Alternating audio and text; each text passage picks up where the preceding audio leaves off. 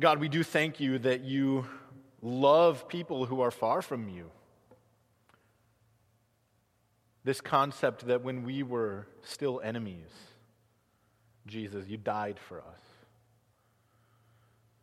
And what God is like our God who loves his enemies.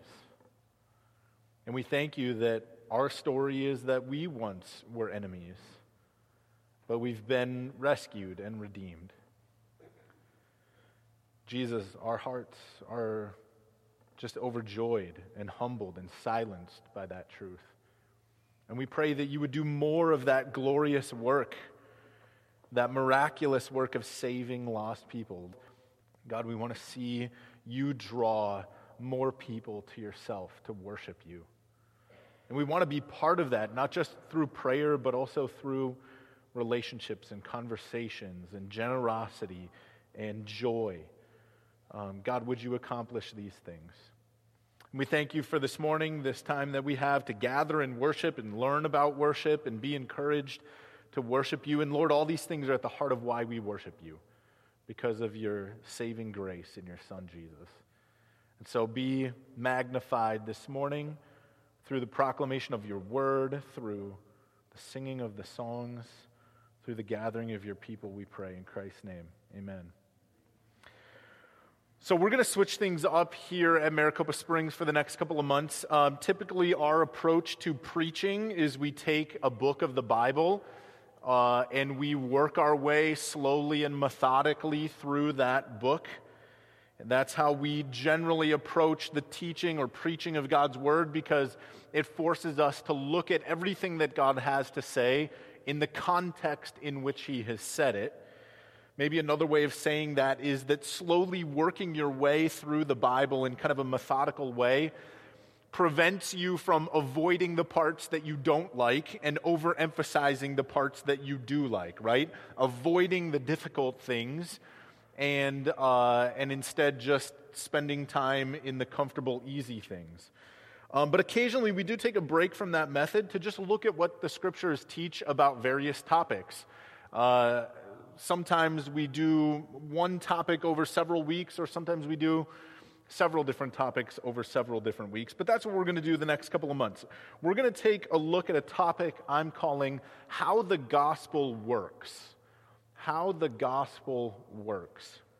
And when I say that we're going to consider how the gospel works, we're not going to primarily talk about how the gospel itself functions. We're going to touch on that. But more specifically, we're going to consider how the gospel works upon us, how the gospel works in us, how the gospel works through us as it relates to a couple of different topics, different subjects. We're going to consider how the gospel works itself out in us. Maybe that's the best way of putting it. The gospel itself is pretty simple. There's a couple different ways that we could summarize it, but essentially repent of your sins and believe in Jesus, who's the Son of God, who died to set you free from sin, to forgive you. So we'll lay that foundation of kind of the gospel this morning for a little bit, and then we're going to talk about how this truth goes to work upon our hearts. Okay? Today our topic is worship, which means that the question for our consideration is, how does the gospel work to lead us into worship? How does the gospel produce worship in the life of Christians? Now, the answer to that question is actually super simple. You probably already can formulate an answer to it, but we're going to spend our time kind of reflecting on this question because it's worth reflecting on. So I'm going to give you my answer to that, and then we'll spend the rest of our time reflecting on this answer, okay? The gospel, and I think, yeah, we've got it up there? Okay. The gospel works in our hearts to produce worship as we celebrate the truth that Jesus saved us from God's wrath through his own death and instead has given us eternal life. That's kind of a lengthy definition, so let me read it again while you mull it over as you look at it. The gospel works in our hearts to produce worship as we celebrate the truth that Jesus saved us from God's wrath through his own death and instead has given us eternal life. Before we look at a couple different texts that tease out this idea, let's define a couple different words that are going to lay a foundation for us, okay? First, what is the gospel? Let's go into a little bit more specific detail here. What is the gospel? And I acknowledge this is a very basic question, but it's worth reflecting on again and again and again and again as Christians. Sometimes the best way to get a definition is to understand what it's not. So let me tease out what the gospel is not. The gospel is not a religion. It is not. The gospel is not a set of rules. It's actually not a list or a series of commandments. That's not the gospel. Because if it were any of those things, then the gospel would make you proud when you achieve it. But instead, the gospel humbles us when we understand it. Because the gospel is not about human effort at all. The gospel is not about church attendance. The gospel is not a process of self-improvement. Turn with me to Romans chapter 3, and let's look at a very concise scripture that tells us what the gospel is. And if you don't have a Bible, I would love for you to grab one off the table, or even if you want to just raise your hand, I'm sure Phil would be happy to bring one to you. I don't put scripture up on the screen usually because I want you to get familiar with your Bible. And if you don't know where Romans is, use the table of contents. There's no shame in that. Romans chapter 3, verses 23 to 25.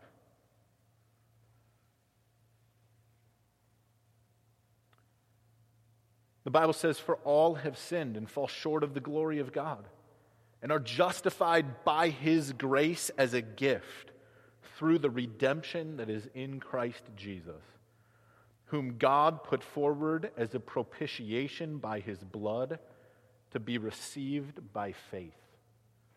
If you want to know what the gospel is, take that Bible home, put a bookmark in it right now, and open up to this passage and read it. But I'll tell you simply, the gospel is good news. That's what it means. Literally, that's what the word means, the Greek euangelion. And that's to say the gospel is good news about a series of events that occurred at a point in history. The gospel is the report that God became man in the person of Jesus. He died on a cross for all who repent of their sin. And this is good news. Then he rose from the dead to live forever as King of Kings and Lord of Lords. And as a result of this good news, those who trust Jesus are saved. And so, friends, the gospel is the good news that Jesus Christ died to set people free from slavery to sin and to death. And in this sense, you have to understand, God, the gospel is not about you at all. It's not. It is all about Jesus. It is all about what he has done and who he is. Now, listen, in a secondary sense, the gospel is about you. In the sense that this is good news for you if you repent and trust in Jesus. If you receive this good news, you believe that it occurred, then you repent of your sins and you acknowledge your need for this God. You trust in his grace, then you are saved. You are set free from slavery to sin and death. And in that sense, the gospel is about you. You receive it, and it benefits you. But the news report itself is about God. It's about what he has done, which is why it's humbling. Let me try and illustrate it this way. My in-laws, my wife's parents, have like a little cabin up by Lake Roosevelt. And there's been a fire that started in Apache Junction. Maybe you heard about this fire, the Woodbury fire. It started early on in the month of June. And it's been slowly creeping north and east for the last couple of weeks. And as a result, Leanne's parents' cabin was put in the line of that fire. They were told they were going to have to evacuate. It happened pretty quickly. The fire spread over the course of a couple of days, and they were told that all the roads were going to be closing. And for 2 days, we anxiously watched these news reports as the fire kept moving north and east, wondering, is the house going to burn down? How close is the fire? What's going to be the end result of this?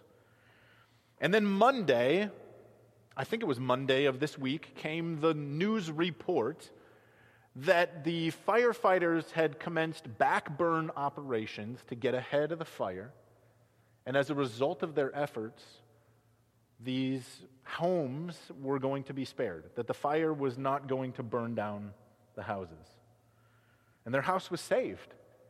And that was good news. We rejoiced over that. But you have to understand, my in-laws didn't do anything. They didn't accomplish any part of this. They just received the good news that their house was not going to burn down. The firefighters did all of the hard work to accomplish the salvation of the home. And there was nothing left for her parents to do but just enjoy the good news that had come to them. And so the gospel is the good news that because Jesus is God and he died and he rose from the dead, we can be saved through his work, his grace, his kindness.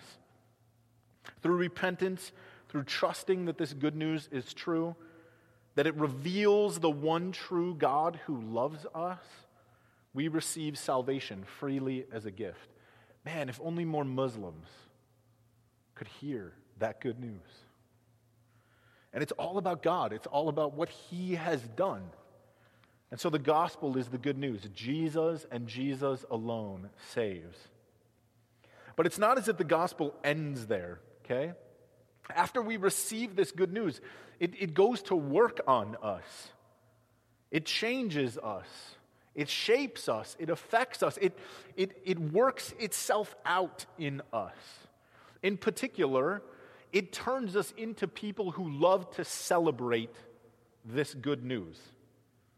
When we understand this good news, we can't help but rejoice. I love the name of Happy, right? He's come to understand the good news, and he wants to be called happy. We burn with a desire to give God thanks, to express our gratitude to him, to exclaim how great he is, how wonderful and incredible this thing that he has done for us is, without any assistance by us. He did not need our help. He did not need our support. He did not need our contribution. He did it all. And we exclaim how great is our God, and that is worship. So I've got another definition here. Worship is our love and gratitude expressed to God for everything he has done because of who he is. It is the acknowledgement of his glory. Let me read it again. Worship is our love and gratitude expressed to God for everything he has done because of who he is. It is the acknowledgement of his glory. Now, I admit this is the Grady Root definition. I didn't take this from a textbook or a dictionary. But do you see what's conspicuously missing from my definition? Do you notice what's not there? There's no mention of music. There's no mention of singing. Because that's not actually worship. That is one particular form of worship and a significant form of worship, but worship can also be listening to preaching. You are worshiping right now if your heart is responding to the good news that Jesus loves you. It can be reading your Bible. That can be worship. It can be fellowship with other Christians. That's worship. Worship is expressing our love and gratitude to God. And Jesus says, if you love me, you will obey my commands. And so if we obey Jesus, that too is an act of worship. In fact, anything that acknowledges the glory of God in any form is worship. And our whole lives as Christians are meant to be an expression of our awe and our gratitude and love for God in response to this good news of what he has done. Standing here singing on Sunday morning, that is great. It is. But that's only a shadow of what worship really is. The substance of our worship is not in the sound of our voice. It's not in the posture of standing up before God. The substance of worship is in our hearts, where the very core of who we are humbly bows before God, who has done this thing for us. And we express to him our awe and our wonder, our joy and our satisfaction, our thanksgiving and our adoration, our love and affection for him alone. That is the true substance of worship.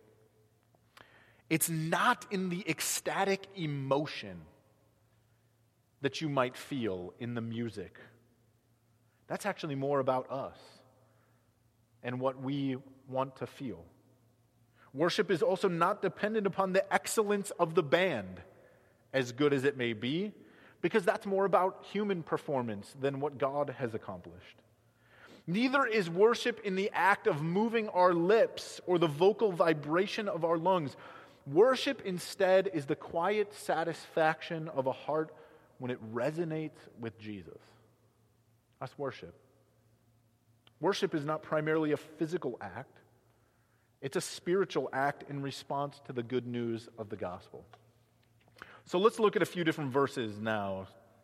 Forgive my long introduction as we continue to reflect on how the gospel works to produce worship in us. Open your Bibles and turn with me to the Gospel of John chapter 4. I'm going to make you flip around a little bit through this series, so another reason why I encourage you to bring your Bible. John 4, starting in verse 23.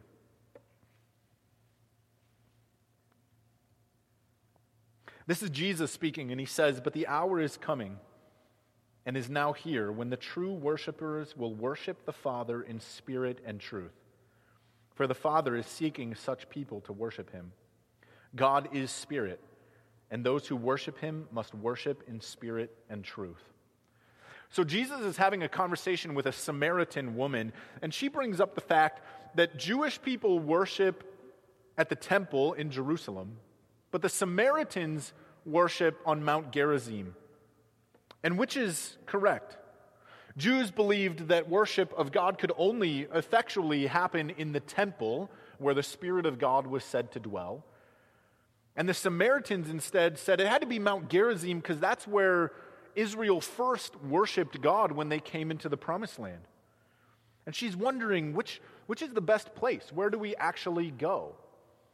And Jesus corrects her by saying, worship is not primarily about a location.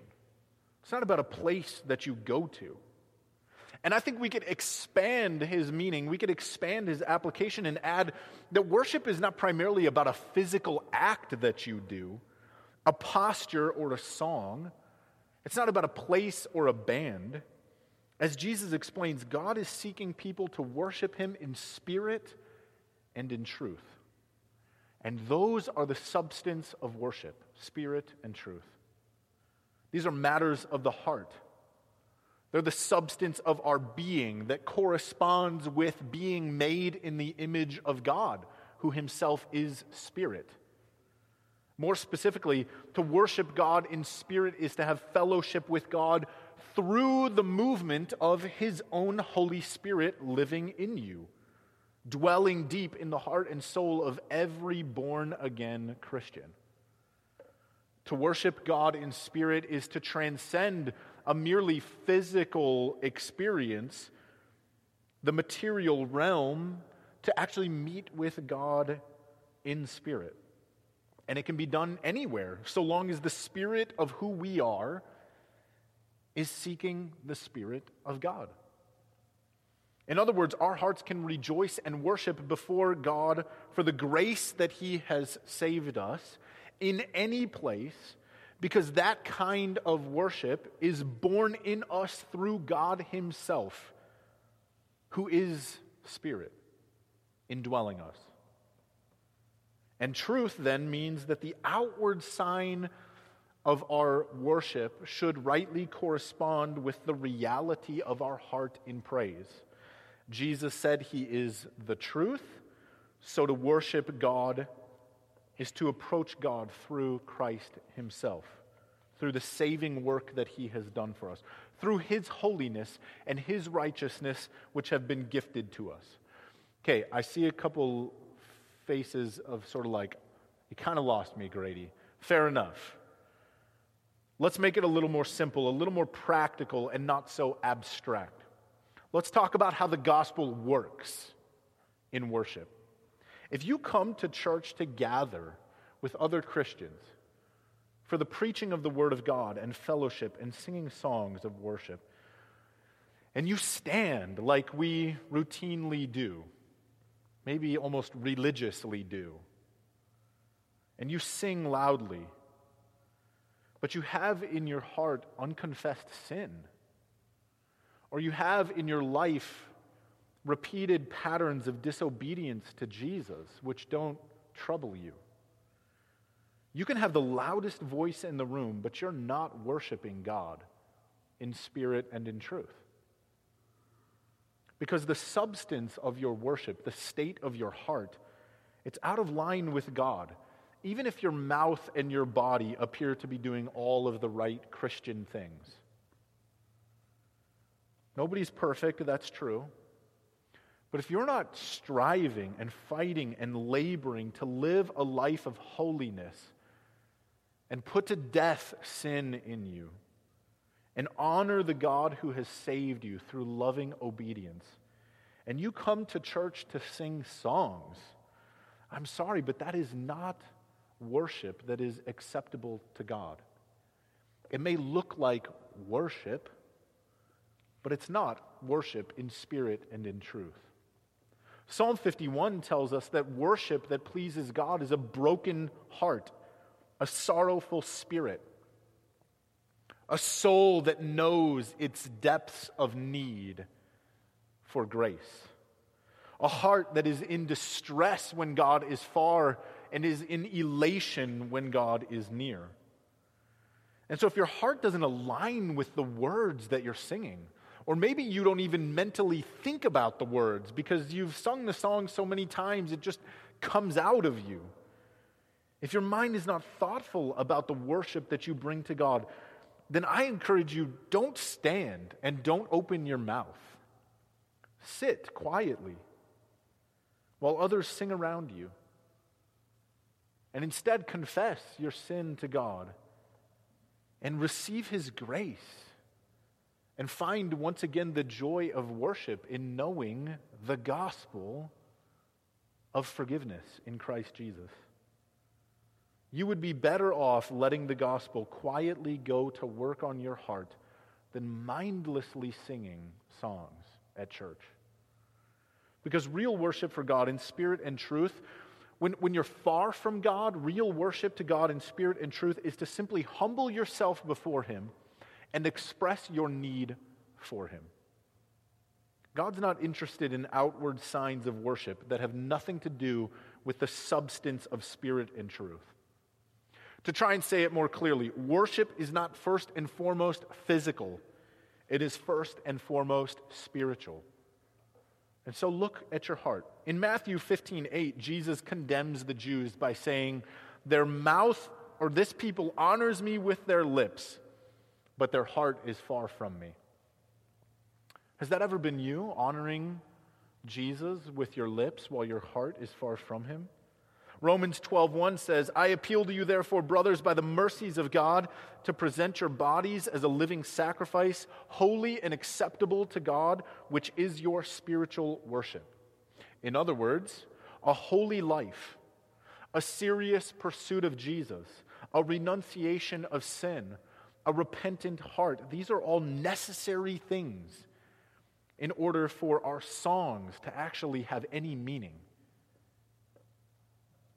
We need to get these things right first before we stand up on Sunday morning and we sing. Because real worship is a joyful, broken, thankful, humble response to the good news. Now let's get back to the main idea of how the gospel works, because at the heart of our worship is a declaration of the glory of God in the gospel. Worship is proclaiming the goodness of God in who he is and what he has done. We see this most clearly in the songs of God's people, whether it's the psalm that Chrissy read for us, or where I'm going to take us, which is to the end of all things in Revelation, where the people of God are gathered with the angels to proclaim his beauty.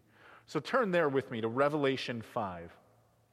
And we're going to just fly through a couple of songs as I close. Revelation 5, verse 12.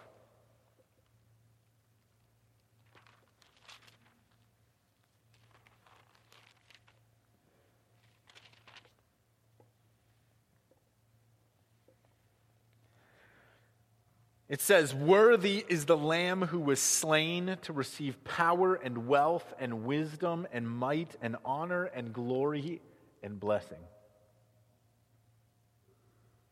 Here we see a throng of creatures, all made by the hand of God, from the elders around his throne to the angels, and if you keep reading later on, every creature in all of creation.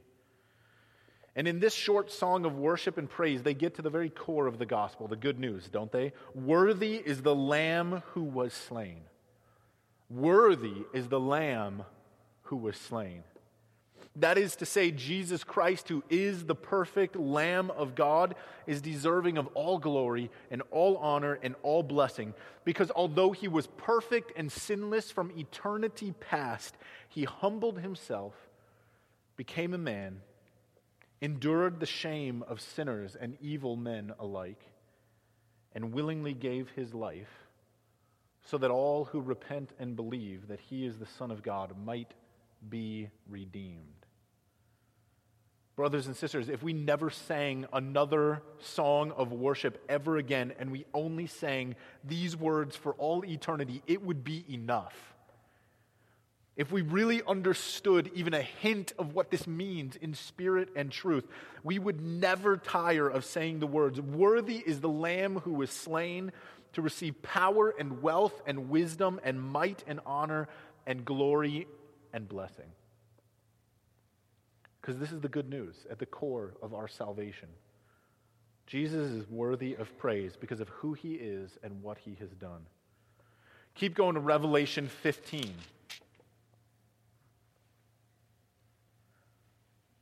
Verses 3 through 4.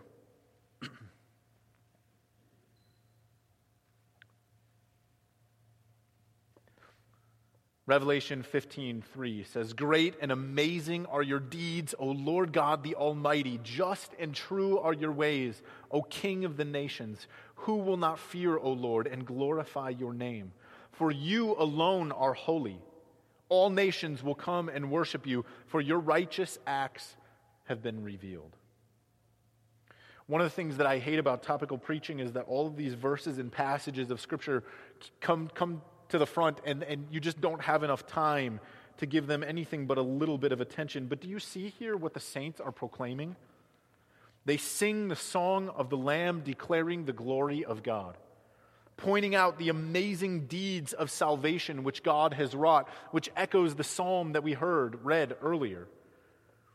The saints broadcast praise about the just and true nature of God.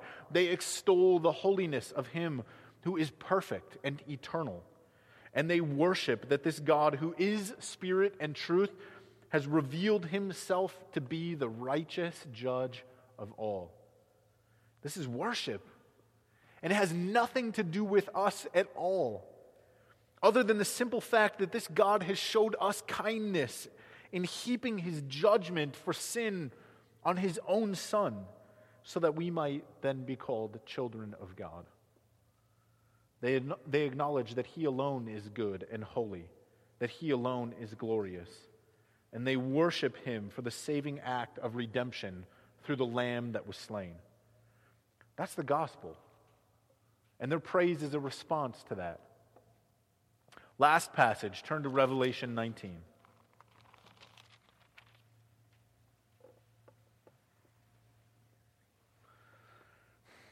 Starting in verse 6, you can see there, it says, "Hallelujah. For the Lord our God, the Almighty, reigns. Let us rejoice and exult and give him the glory.